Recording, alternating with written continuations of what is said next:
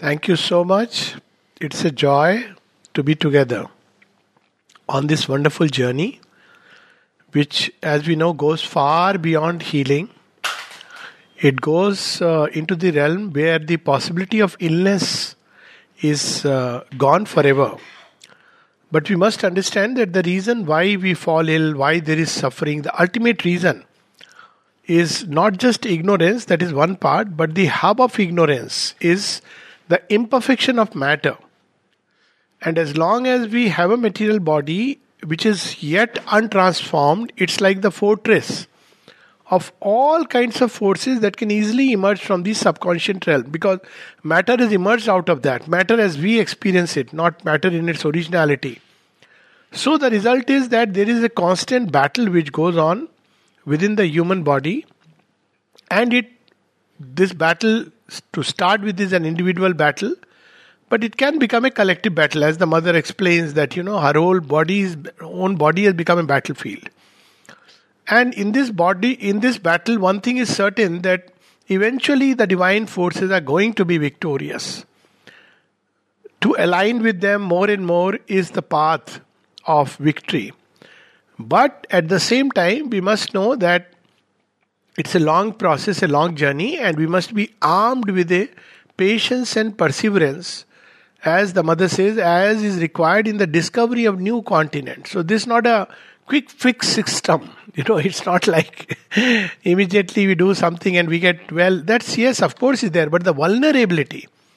In the Ayurvedic department, the mother gave a message that in the supramental body, immunity will be spontaneous. So we have to strive for that day, which the mother and Sri Aurobindo have not only foreseen but assured, and they've given a path when there will be no more need of illness to progress. So this is the basic thing. Second is that matter and material body as it is today is not receptive easily to the forces which heal. So it's important that the material body, through physical culture, even perhaps an intense and conscious physical culture, learns to open and becomes receptive to the divine forces which are always there in this world to help and succor. So this is the background with which I would take the questions. The first question is, I experienced Mother's grace early on, have been hardworking, and I believe in sincerity and truth. I'll give a pauses wherever I feel it's necessary. Sincerity in the yogic sense is entirely connected with the divine. So what we understand as a human sincerity, for example, we understand that in my work I am sincere, I go there on time, do my work well, or in my family duties I am sincere. Now all these are important in the course of our development, because they help grow within us the power of sincerity. But eventually, from the yogic perspective, sincerity is to center our life and its movements around the divine. So there is a little bit of shift with regard to that. Often I am able to forgive people who are dishonest, lack sincerity. It's wonderful. At the same time, it is good not to judge, because people are what they are, not because they want to be like that. It's because of their nature. So once we understand this wide perspective of life, it becomes much easier. I remember a Russian lady who was, last 6 months I was involved with her in her treatment. And then one day, almost after 4 or 5 months, a few weeks before her departure, she suddenly tells me, I have finally forgiven my husband. Her husband she was divorced 30 years back, but she was holding something inside. And she was a well-known dancer and, artist with regard to drama and everything. So I said, oh, that's wonderful. But what did you do? What happened? What really transpired? She said, I remembered the verse of the Gita. She couldn't fully recollect it. It says something like, human beings are like a machine. It's yantra runini maya. So human beings are helplessly driven like flies on a machine. So, of course, we can say that they are responsible in the sense they don't try to come out of this state. So the misery of human beings is not just because of ignorance, but lack of will to come out of the ignorance. And that is pathetic. But they are what they are because of that. There is a larger context. It's like people are in the blind room, and hence they jostle against each other, not realizing that, all that we need is to switch on the light. So this state should be there within us. However, I do get angry and hold back that anger. It is wonderful what has been written here, that I believe they deserve a chance, not a chance, million chances. And I take this cue, our role model is the divine. And if I look at the number of chances he gives to human beings, it's ad infinitum. There's a very famous story about Sri Aurobindo, of course, that is way up. When somebody would go and tell him that so and so has done this, and we need to take some action, and Sri Aurobindo will say, give him one last chance, one last chance. So Nirodha writes, and we know that one last chance is going to extend forever. In fact, rebirth is another chance. So the divine keeps giving chance, because if chances are not given, there would be no hope.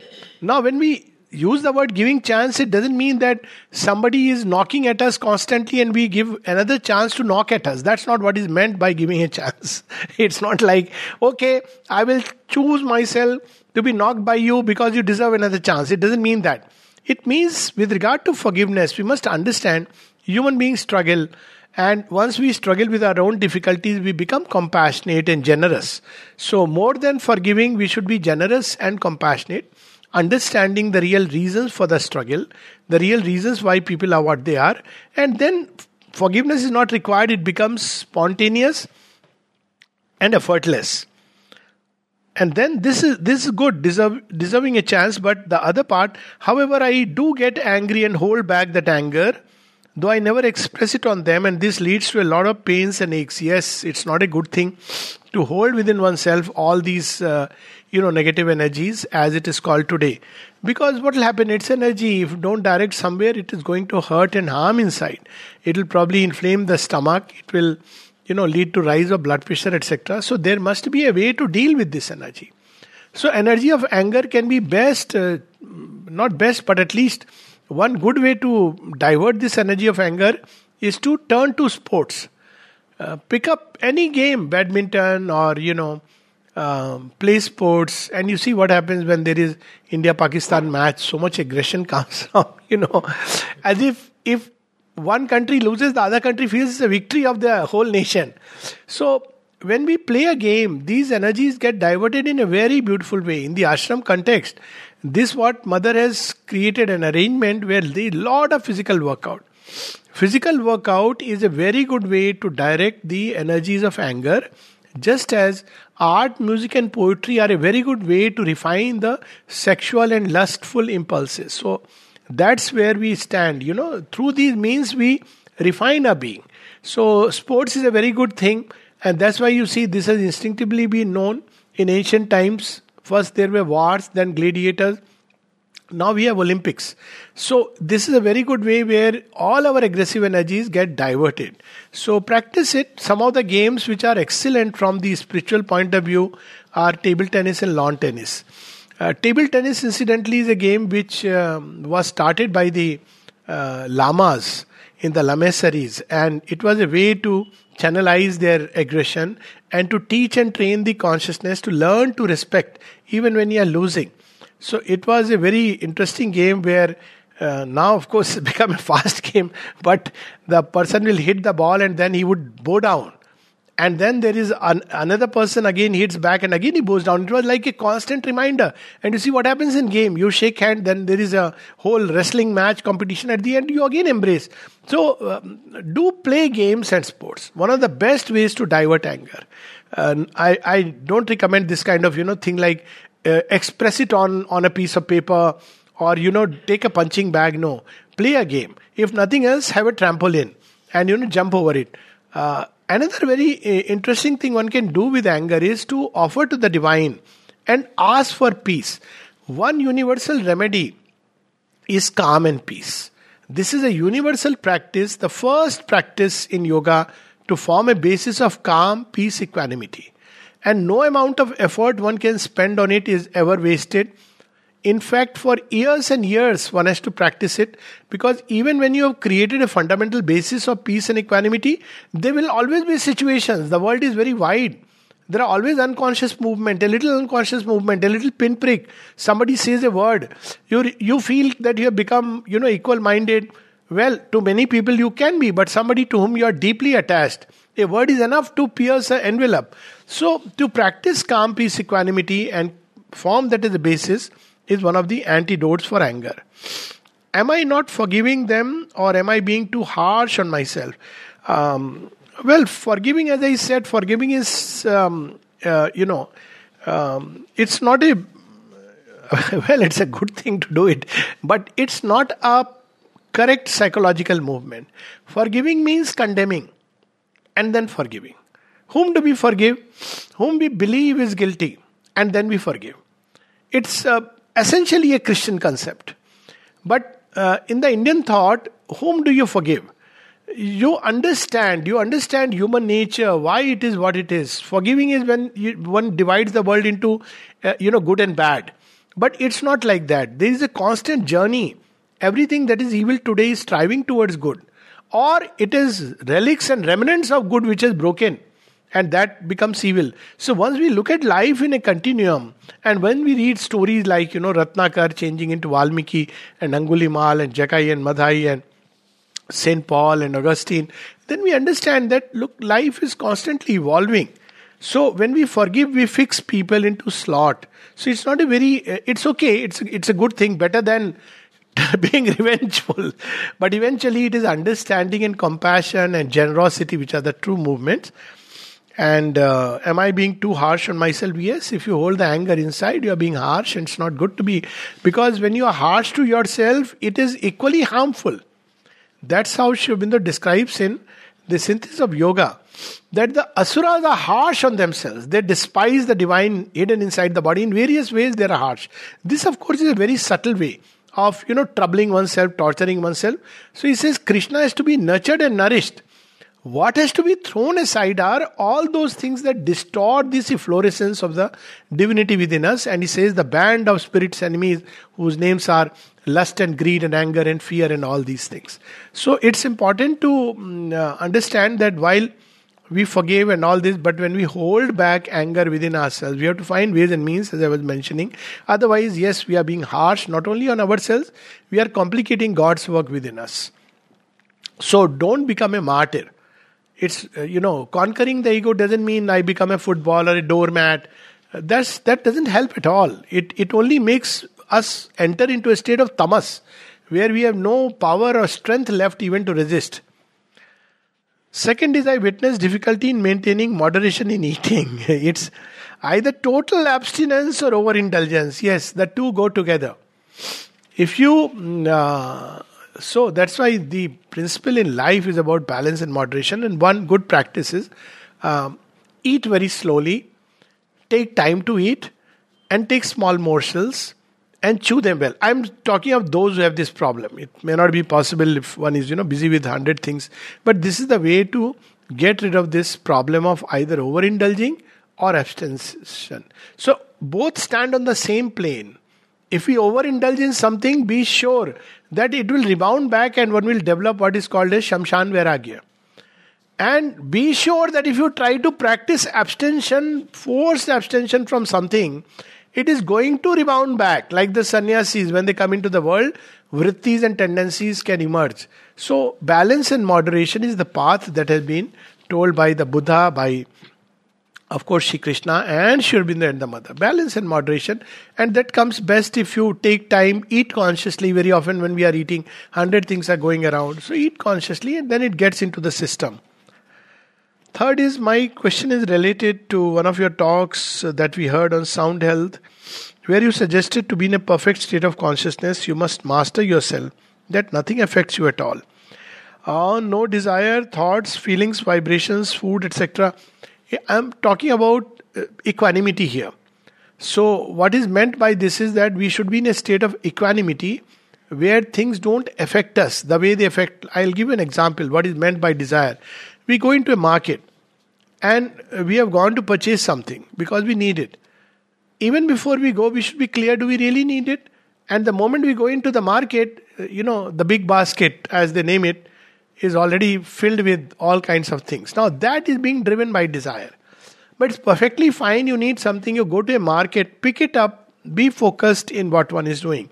Having said that, it takes long because desire is like a hydra. It will take 1,000 forms and come to us. So it's a never-ending process. But one of the best ways to take away the sting of desire is to desire the divine. It's one of the best ways, because it's like you start tasting that Rajbhog, so that gud ka mithai, starts losing that taste.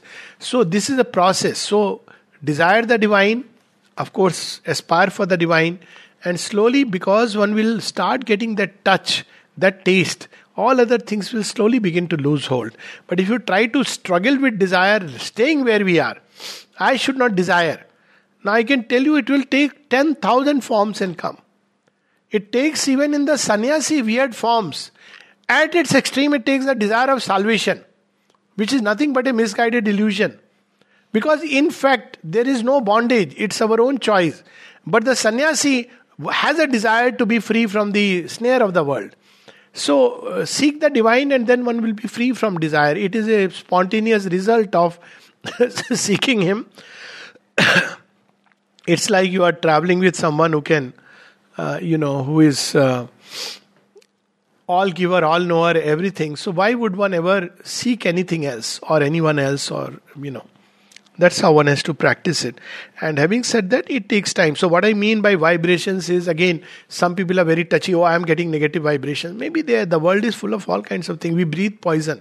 So, but if we try to shut ourselves in an ivory tower, if at all it is possible, then we lose on the movement of expansion. So it is true. We should be able to recognize, discern, but try not to get affected. Now, when we look at it, what really affects us is when we are deeply attached. If we are not attached to something, we can stay cut off. But the moment we are attached to someone or something, that's when the vibrations begin to affect. So we have to perform that little inner surgery, which is sometimes not easy, because one way people detach it by cutting off from the object or the person, which is okay if one is overwhelmed, or the other way to keep the love, the baby, and take away the attachment, the bath water. Attachment is the bath water, it means the baby of love is growing. So, thoughts of others, thoughts and feelings, yes. So that is possible when we create a synthesis within ourselves, organize our individuality. We have to do this practice of what I want to think that I'll, So that means a stage when we challenge all the standard stock thoughts. And we think them over. Take a simple thing, we must respect elders. So we should learn to take this challenge. Why should I respect the elder? Just because one is little older in age.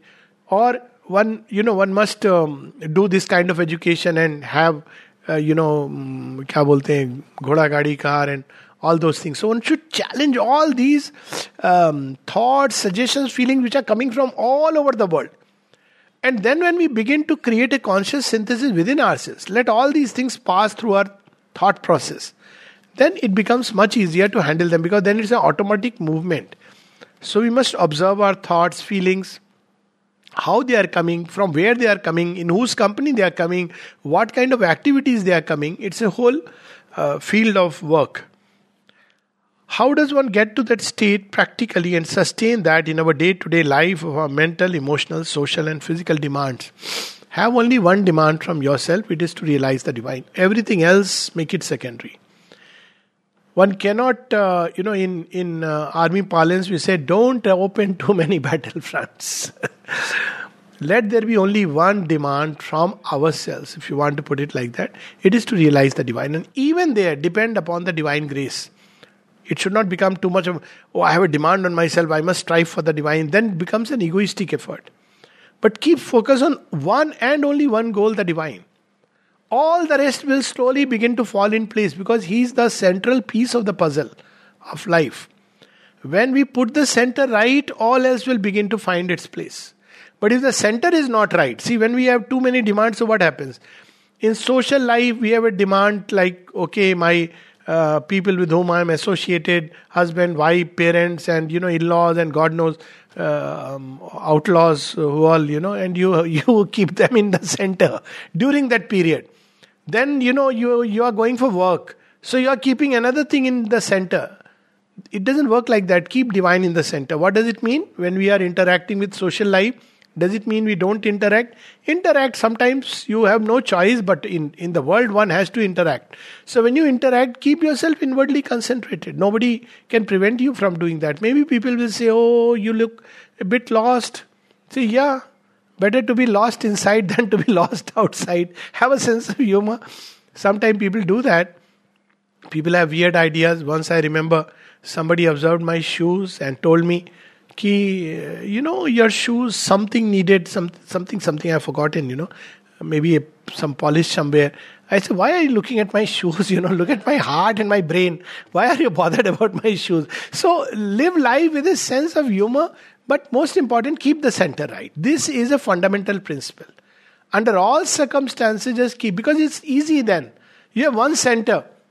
Rather than, okay, when I meditate, I'll keep the divine at center. But when I am outside, I have my society at center. When I'm at workplace, I have those work colleagues at center. No, keep the divine at center. And I tell you, he will take care in ways which are beyond our comprehension. I have worked in, Air Force organizations where you're not even supposed to keep a photograph of, let us say, somebody whom you regard as your master, and you have to practice certain things. So I said, no, I did whatever I felt like is the right thing. And I would play Sunil Das music in the morning and keep Mother Shiva in this picture. And all this happened, didn't go for parties. After a while, people were so much, they used to appreciate that, here is a man who lives by his conviction. So initially, you will be misunderstood. But ultimately, people will understand you if the motives are right. If the motives are wrong, I'm not saying it should be done in a state of arrogance and, I am somebody superior or elite. No. You're doing what you believe to be true and it's not going to harm anyone. I'm not saying that, one should start doing Hare Rama, Hare Krishna sitting in the office. But keep that concentration in the heart, and nobody can, before we start the work, sit for 5-10 minutes wherever the office is and stay focused inside. It will be wonderful. So that's how, keep the center right and all else will fall in place. How do we work on making our consciousness clear and clean on a regular basis to uplift ourselves to the higher ranges which we may experience for a fraction or a little longer at times, but to make it a conscious practice? How do we know or identify that we are rising and that what we experience is truly a higher range of consciousness and not just our imagination? 3 questions are there in it. First of all, to keep the consciousness clear and clean, there is no better way than calling God's name. Doesn't matter. Ma, even Hey Krishna Govinda. Do it inside. If you do it outside, they may refer you to a psychiatrist. But do it inside. Call God's name. Is the most powerful antidote to everything that is unclean. Nothing unclean can come if we keep that state. Now, so the question changes into how to enter a state of constant remembrance. That comes by practice. That comes when we begin to value. Whom do we remember? Somebody whom we love. So when we love the divine and then we enter into a state of remembrance, if we can't remember from deep from the heart, doesn't matter, remember by the mind. If we can't remember by the mind, remember mechanically. That is the best way to keep the consciousness clean and clear. People use special techniques like imagining a white light entering and all that. That's where, imagination and all this comes in. But let me tell you that imagination is not as bad as it seems. What is imagination? Imagination is image. It comes from image. So what are we doing when we imagine that there is a white light coming and entering into our head and going right down to the legs? I'm giving you an example. And you feel peaceful after it. So is it imagination or reality? I would say imagination opening the doors to the reality the image represents. In a way, everything is an image. The whole world is an image. Look at a mountain and after some time you enter into that vastness. Look at the ocean, they're all images. How does it matter if the images are created by our senses and the mind? They have woven this world of name and form. All names and forms are images. Now, they are images created by the cosmic mind. Human beings have been given this special capacity to be a part creator. Something of that cosmic mind, or Maya as it is called, is there in human beings to imagine. And there is nothing wrong in imagining. We imagine a world, that's how we, that famous song, how did it start? Imagine that there is a world without boundaries. So it starts with imagination. One day the imagination changes into reality. It opens the door. Imagination is one way that we express our longing. And I can tell you it's a very, very powerful tool. It's not just an individual thing. You imagine, I'll give an example.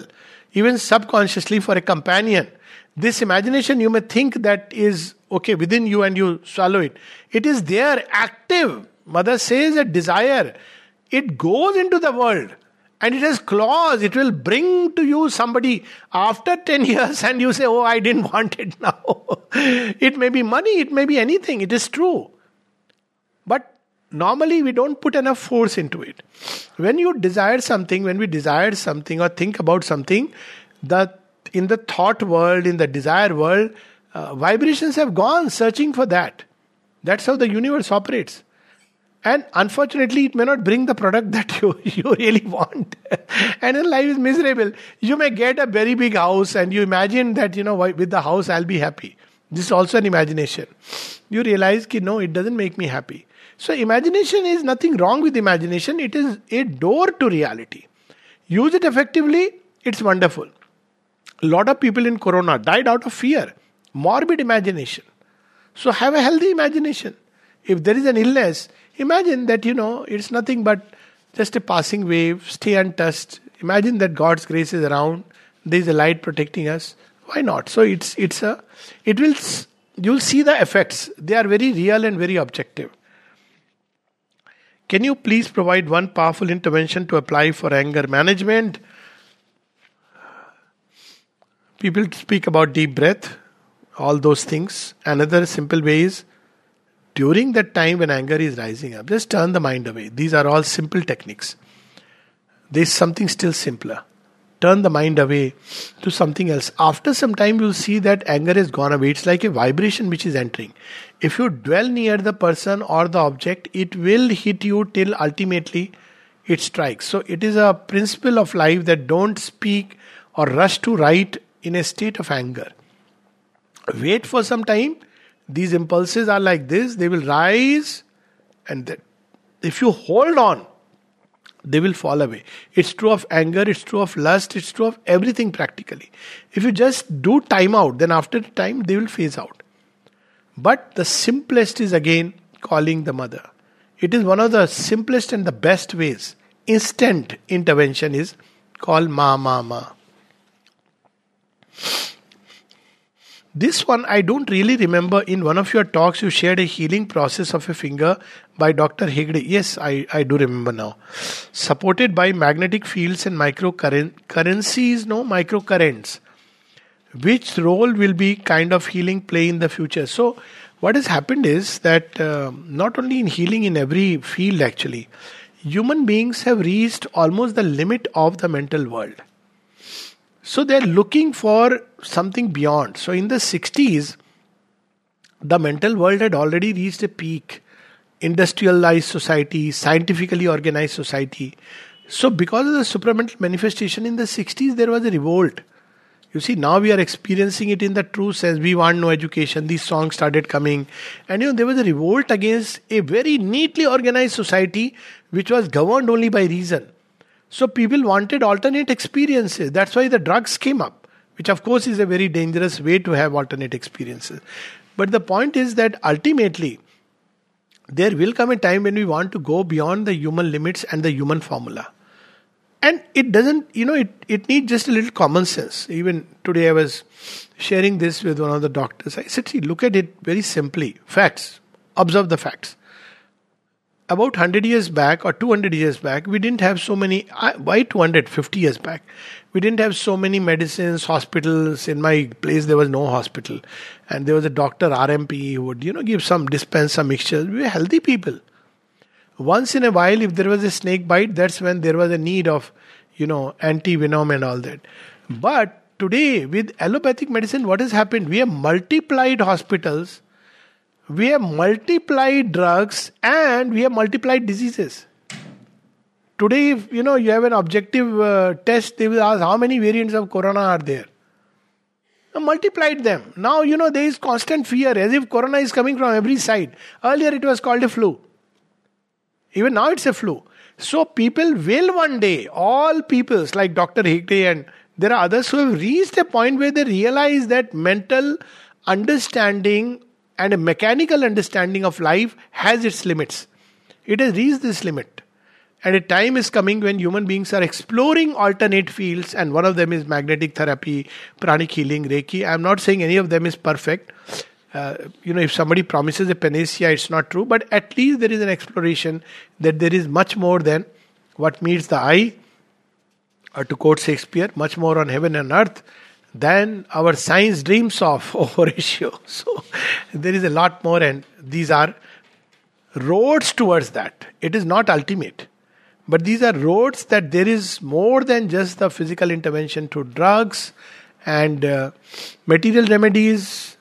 I'm not saying they don't help. They help, but we must understand that there are many, many ways beyond our eyes can see, and or our science can analyze and understand. So that's the direction science will take. There are some healing devices using magnetic fields, microcurrents, and quantum sensors developed in Russia, US and Germany, and maybe other places too.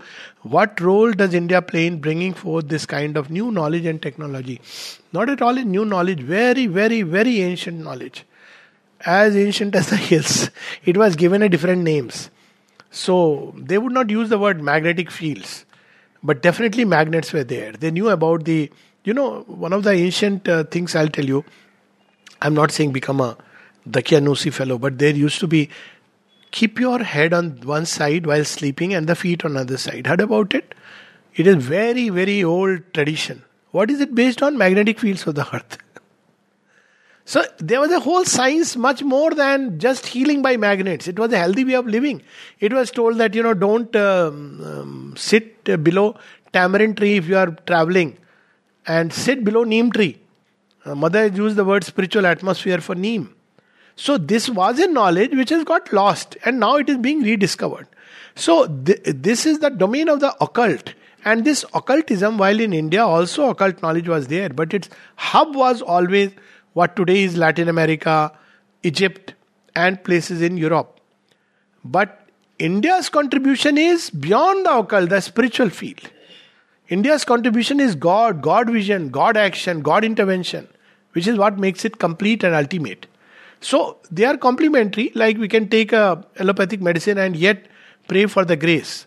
So similarly, these are all occult ways they break free this idea in the head that allopathy and allopathic medicine are ultimate. I'm not saying that they are useless, they have their place, but to believe that they are everything and to discard everything else is really a fatal error. So these explorations are helping us understand these, near possibilities. Now, in Germany, Nikola Tesla is widely known. So, someone spoke about him, a Vibhuti of Sri Aurobindo. Now, I don't know, it's hard to say, I don't know much about his work, but I know that he was a, well-known inventor, and it's quite likely that he was a Vibhuti. Whether of Sri Aurobindo or not, that's a very difficult thing to say, unless Sri Aurobindo confirmed. But if you look at the Vibhutis of the divine, quite likely, but I don't know the list of inventions he make. Vibhutis of the divine will end up making inventions which are very futuristic. He was supposed to be one of them. So it's quite likely that he was a Vibhuti of the divine. Divine Vibhutis need not be a believer and, conforming to an orthodox church. They may be absolutely atheist. And yet divine can use them as Vibhutis. So in principle, could be. That's my overall feeling. Could you please explain the role of our receptivity on behalf of the Siddhi Day? How can we increase our receptivity to the divine? That's a very interesting question. Siddhi Day part I have already covered on 2-3 number of talks. But basically, every day receptivity should be increased. What is receptivity? The ability to receive. It means two things. One, opening. You can't receive if the patram or the vessel is closed. Second is, it should be turned towards the source. So turn towards the divine. Third, it should be wide. Otherwise, it will be very limited. Fourth, preferably it should be empty. These are the 4 conditions. So, it should be turned toward the divine by simply, again, calling God's name, doing the divine service, whatever way, turning toward the divine is the condition. Opening to the divine. This is the second. They go together. Aspiration for the divine. Becoming wide is something which we have to really work for, and wideness, and if the vessel is plastic, it's wonderful.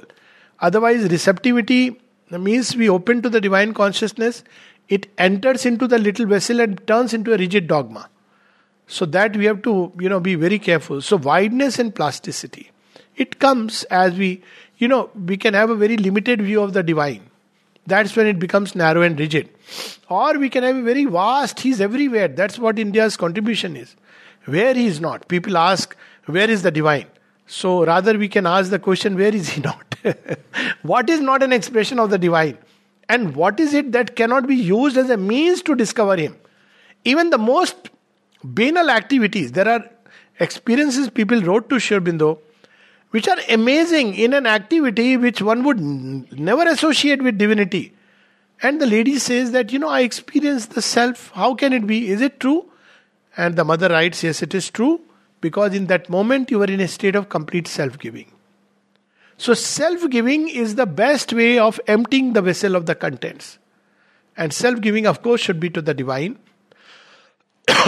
or to the divine in man, but preferably to the divine. When we give ourselves, meaning thereby we don't hold as divine views versus my opinion, my thinking, it's very difficult. It comes with surrender. Surrender and self-giving are closely associated.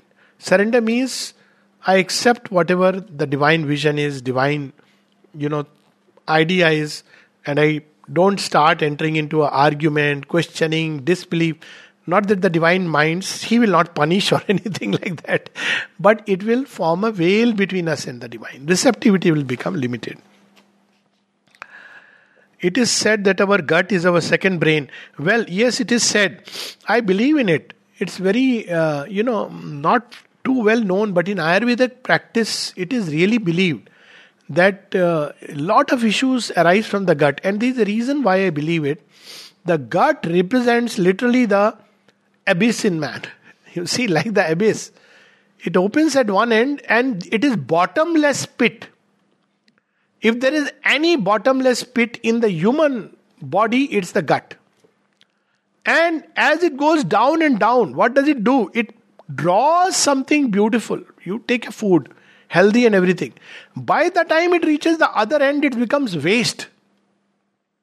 And quite naturally, it is symbolic of the inconscient and the subconscious forces.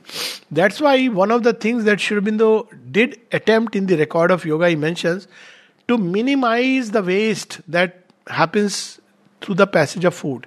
And one of the things he says for the new creation is that we have to master, especially this food element. Because with food we draw a lot of inconscient, it goes and feeds it. So undeniably the gut is a repository of all kinds of things.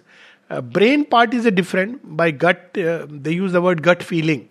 There is a truth in it. Some people do draw their energy from this region, like the samurais not samurais, what is it called? Sumo wrestlers. Many Japanese, they draw the gut feeling. But this gut feeling may not be actually gut in the gut sense, but something which is more related to the solar plexus. But otherwise, the gut is a symbol of the, like starting from something good, and as the Upanishad calls it, hunger that is death. So all forms of hunger come from the abyss. So definitely to work on the gut, in Ayurveda they have lot of remedies, from Panchkarma to Sudarshan Kriya. I am not the expert on that, but I do believe that if one can take care of the gut and its health, it will prevent a lot of problems. So it is called as the place where toxins generate, which is true medically. We don't know what are the toxins which are absorbed eventually in the body. Always a certain amount of toxins are circulating. Urea, creatine and all the rest. Now they are within normal limits. We believe it. This is a consensus. We really don't know. So where do they all that come from? They come from absorption of certain products, eating certain products. And as a byproduct of these food, like if you take a lot of protein, it will lead to, urea is a kind of byproduct. So one has to be careful. Now, this is a whole science which needs exploration. Ayurveda does depend a lot on that, and I believe there is a truth in it. But it's a vast field, it's a whole talk in itself. How to improve the gut health? Again, eat in moderation and make sure you have a good bowel clearance. If that's not happening, take something. Simple remedy, isabgol or something, High fiber diet, as they say. High fiber diet helps in warding off a number of diseases. One reason, it's not just about high fiber and cholesterol. It's also because it makes the bowel passage smooth. Have you noticed? This is a modern research. High fiber diet is one of the things recommended for many diseases. And one reason could be simply because it takes away it's a good bowel movement. Then there is a prayer for the mother by Dada. Well, I don't, impromptu it was, but basically the prayer was, Mother, be in my head and in my thoughts, be in my eyes and in my seeing. We can imagine Mother in form in all these places. Mother, be in my ears and in my hearing, be in my nose and in my smelling, be in my tongue and in my taste, be in my mouth and in my speech, be in my throat and in my voice.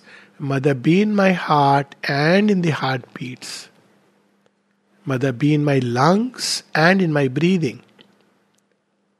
Mother, be in my abdomen and in the organs. Mother, be in my arms and in my hands. Mother, be in my spine and in the centers. Mother, be in my base and in the seat. Mother, be in the legs and in the feet. Mother, be in the bones and in the muscles. Be in the nerves and in the blood. Mother, be in each tissue, organ and cell. Be in every atom of existence, O Mother Divine. This is a modification, but along the similar lines. Dada's prayer is much smaller, but is this something which I have used? Thank you for asking for this prayer, because it gave me an opportunity to. It's one of the loveliest, prayers that I love. So it's like thinking of Mother in every part of the body. Okay, so where can we find the poem on divine maths for children? World is zero, God is one. Well, this is a poem I had written. So I have managed to dish it out. I didn't know where it is, but finally I could get it. So I'll read it out. If you are interested, I'll post it along with the whole thing. Divine mathematics. This was written basically long back for a child. World, everything reveals the divine. So why not mathematics? World is zero, God is one. So that's how it starts. One is He, two is me. The moment you bring the ego, there becomes two. Two, the game of hide and seek. The moment there is two, there is the game of hide and seek. Duality begins. Three, the Holy Trinity. The Holy Trinity is the transcendent, the cosmic and the individual. Four is perfect perfection. So four is the square, which is where the supramental. The roots of mystic Ashwath tree. That's where the whole creation starts from. Five is blissful beauty and love. The koshas. So the fifth one is Anandamaya Kosh. Six, the force of divinity. Sixth plane is consciousness. Seven, Satlok. Seven, home of truth above. Eight, our secret mystery. Eight is the psychic being. So Sri Aurobindo describes in the Life Divine these 7 planes, and he says each of them, the higher 4 are reflected in the lower 4. And he speaks about the 8th principle, and that is the psychic being. So it is our secret mystery. 9 is world discovering God. We have gone all the way now. Now world is discovering God. We have gone through the ways of the world. 10 is earthly destiny. So what is this 10? That's why the whole cycle starts again. What is earthly destiny? God and world in clasp of love. 1 and 0 have come again. World as 0, God is one. So it starts with world is zero, God is one. It ends with world as zero, God is one. You place the divine before the zero, it becomes raised to the power of 10. You place the divine after the zero, it remains a zero. So the idea of this poem is that place God, add the divine before everything. It will raise even a zero to the nth power. That is the idea of this poem. Then the dream that you had shared about the story of the snake and the couple, how was it associated with your healing of your illness of not piles but fissures? Sorry, I didn't understand. Just need clarity. I also don't remember which story. Were number of stories like this I have had about snakes, about beautiful things. The fissure itself healed. That was actually grace, and my method is only one. Don't bother about illness, call the divine. Be ready if you have to go. So fissure healing was actually among the many miracles, one of them. But snake, one story of the snake I remember, which is very strange. Now this one I don't recollect now, but how these adverse forces are, they act. One of them was that I saw that I am sleeping and my mom is by my side. And as a child, very small child, I used to be, like most children with their moms. And I would have Krishna by my side. So this what I remember. But I was a grown-up person, and then suddenly I saw that there is a snake over her chest.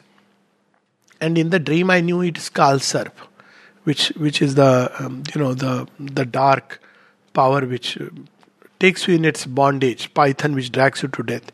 So I remember in the dream taking it off her chest and then eventually breaking its head off. And as its head broke, don't ask me how, snake's head don't break, but in the dream it broke. Few drops of blood fell on her chest. And then it was thrown aside. But I knew that some kind of illness probably will come.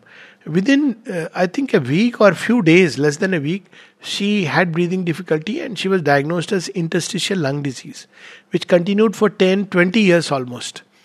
And eventually she died. So it was what could have been devastating and very recent. Ultimately, because of just a few drops of blood, her life got prolonged and ultimately she departed in a beautiful way. So these forces, plenty of them, I remember about snakes, but let's talk about divine interventions. Be careful. These forces are always active, but the simplest way is never to be afraid of them. Always to know that everything comes from the divine, and there is nothing, not to think of adverse forces, hostile forces. Think only of the divine. And in front of the divine, nothing will be active. Even the worst darkness will be just either transformed or run away. So the best is, and that's the story of Prahlad. The snake was sent to Prahlad, hostile force, changed into a mala, so garland. So best is to remember that. And is there a question more? I think that's it. Okay, so this was the list which was given to me, and I believe there are two more questions, so can we just have them? Yes, please. Yes, thank you, Alokta. So there are two more questions. One asks, how do we recognize divine work and how can we become exact instruments of divine work? Wonderful. How do we recognize divine work? There are two ways. One is a work given by the divine. Now that is a special act. It needs a long preparation of the instrument. When the divine, he will sanction. You will either actually see the divine in a dream vision or an experience where he will actually give the work. Now this is not common. The second way to recognize the divine is Swabhava Niyat Karma, where there is within us an angst. Our swadharma is to act in a certain way. There is an enthusiasm about a certain kind of work. So this is the second simple way of understanding it. And the third way is all works done as an offering to the divine can become part of divine work. So there are three ways to understand this. Start with every work that we are doing. Cooking, cleaning, teaching, reading, listening, sitting is also work. Not doing any work is also work. It's a choice. Gazing, listening, speaking, everything, it should be done as an offering. So by doing it, a time comes when the divine begins to touch the human vessel at several points. Then either if we have a destiny or there is the soul's aspiration, then the divine may or may not accept it, because doing divine works is, it sounds very easy because divine is doing the work. Divine work means first thing to realize is you are not the doer. Divine is the doer. So one starts with that the divine is doing. Then divine can take up the human vessel and use it for her work. Now that when that happened, things become very difficult, because divine work is not easy. I mean, Arjuna was the divine instrument.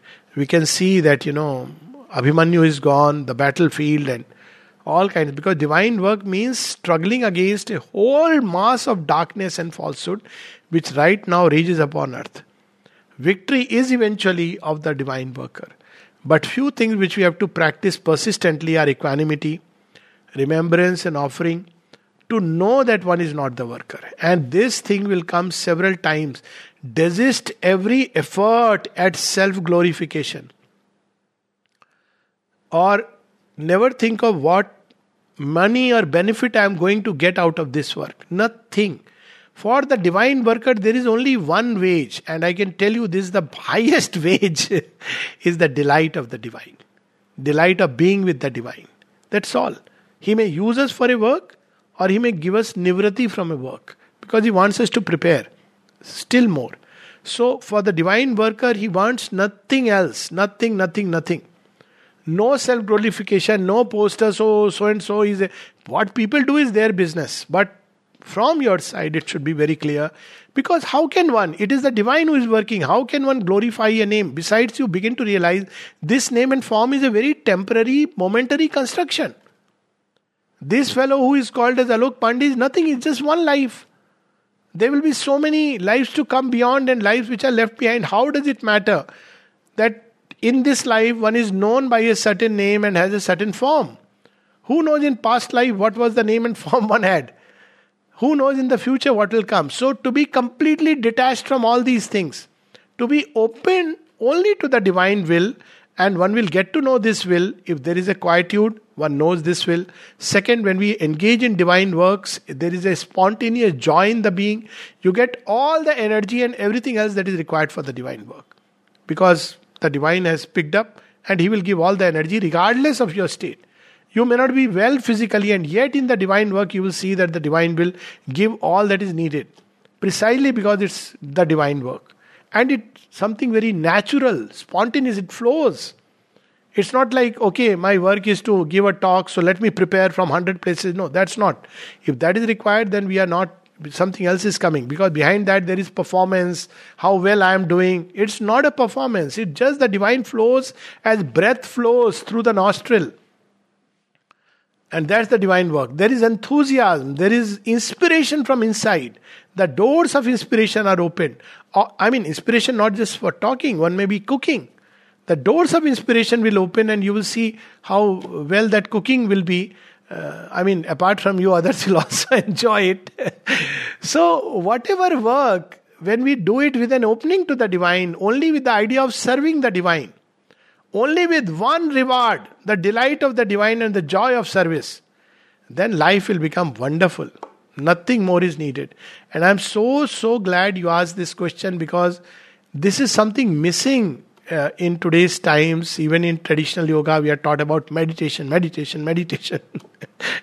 But the joy of service and the progress one can make, the mother says you can progress 10 times more through works done in the right spirit. Sri Aurobindo goes on to say all the great experiences, including Satchidanand, can come exclusively through works. And then he gives his own example. He says, good Lord, what else my life is if not an example of this? So, thank you for that question. Aspire one day. Till then, remember, offer, know that we are not the doer, learn to step back, wait for the inspiration, seek the divine will. One day, maybe she will lay the hand and say, all right, enroll yourself, and then life begins. What shall I say? It is something very delightful. Yeah? Some other question. There is second question. There's one more question, Alokta. Yeah. How does one use one's will while being surrendered for healing illnesses? Yes, this is wonderful. So there are two ways people take it. How does one use the will? One is that they say, no, it is up to the divine. That is not the right way. Then our will goes into sleep. But we have to put the entire instrumentality of nature at the divine service, which includes will, thought, faith, emotions, everything, including the physical apparatus. So we should have the will for recovery and the will for cure. And then this will for recovery is to be offered to her and surrendered. The sign that we have surrendered this will for recovery is when we are not restless. When we don't become, I surrendered yesterday, but today the fever has gone higher. What's gone wrong with me? No. Stay in that state of surrender, but keep willing the recovery. The beauty of that is that it's not about, whether one is healed or not. One is healed unless there is an ineluctable destiny. But even if one is not, that surrender of the will, its effort, and surrender to the divine will carve lives to come. It's not simple to be in a state of surrender to the divine, and even if one is there to leave the body, it is the best state to leave the body. That's what the mother advises. Put your will for recovery at the service of the divine. You are increasing the chances of recovery much, much more. And if for some reason, reasons are many, inwardly the soul may choose, it may believe that the work is over, or the divine may simply say, come over, want to have a little good chat with you over a cup of tea with the divine. So he may pull us up. So hooray. But the thing is, she says, if one were to leave the body also, it is the best condition to leave the body. So the will should be for the recovery, never for death, never for destruction, disease, or what is the difference, nor passive state of mute acceptance. Okay, भगवान की मर्जी है, मरना है तो मर जाएंगे, ये वर्ड नहीं आना चाहिए. But whatever the divine wills, my will is for recovery. I leave it at your feet, O Lord. Do with me as you would want to happen, whatever is best for me. This should be the approach. Yeah. Just will and faith in the recovery are excellent things. I tell you, we talk about body processes and mind processes. Where is the switch? If you know the switch, automatically the process gets activated. Now, this is something that modern science is on the verge of discovering. That if there is a will to recover, it activates in the mind and body processes for healing. But if the will to recover is paralyzed, and you know how it is paralyzed? Oh my God, I have corona. I am going to die. Now, this is how the will is attacked. First thing in an illness is the will and faith, they are attacked. Faith changes into fear. Will changes into incapacity. What can I do? I have got a terrible illness. I am going to die after 2 days. See, so many have died. And relatives are also like that. They will come and say, oh my God, you have corona? Oh. They will stand away. Stay away from all these people. That's a wonderful time just to remember the divine. God has given time out or time in. So this will and faith will trigger the body and brain mechanisms. And I'm talking science right now, hardcore science. But if we confuse the body, where the mind says, I want to be all right, but what can I do? The disease is such, and the doctor has given a prognosis. Then I am giving confused signals to the body. Or if I believe my healing is entirely in the hands of the doctor, then every nod of his is going to affect me. Never give will to anybody. It's the unique, most powerful thing given to man. Will, faith, imagination. So, will for the best. Recovery, why not? Illness is a falsehood. But leave it in the hands of the divine to fulfill it. Meanwhile, go through whatever medication and other various reasons people go through it. That's okay. Nothing wrong with that. Okay? Yeah. Offer the will to the divine. Yes, thank you, Alokta. We also, during the journey, found Ma Pathy to be the best Pathy. Yeah. And naturopathy, allopathy, everything works with Ma Pathy. Wow, wonderful. Ma Pathy is so beautiful. Thank you. Yes, that's the ultimate. Thank you, Alokta. Thank you so much. Thank you so much. Thank you. Thank you so much, Alok. Thank you so much. With all love and Thank prayers you. for every one of us. Thank you so much. Thank you Thank you for so Thank much, you. gracing Alokda. us, Alokda.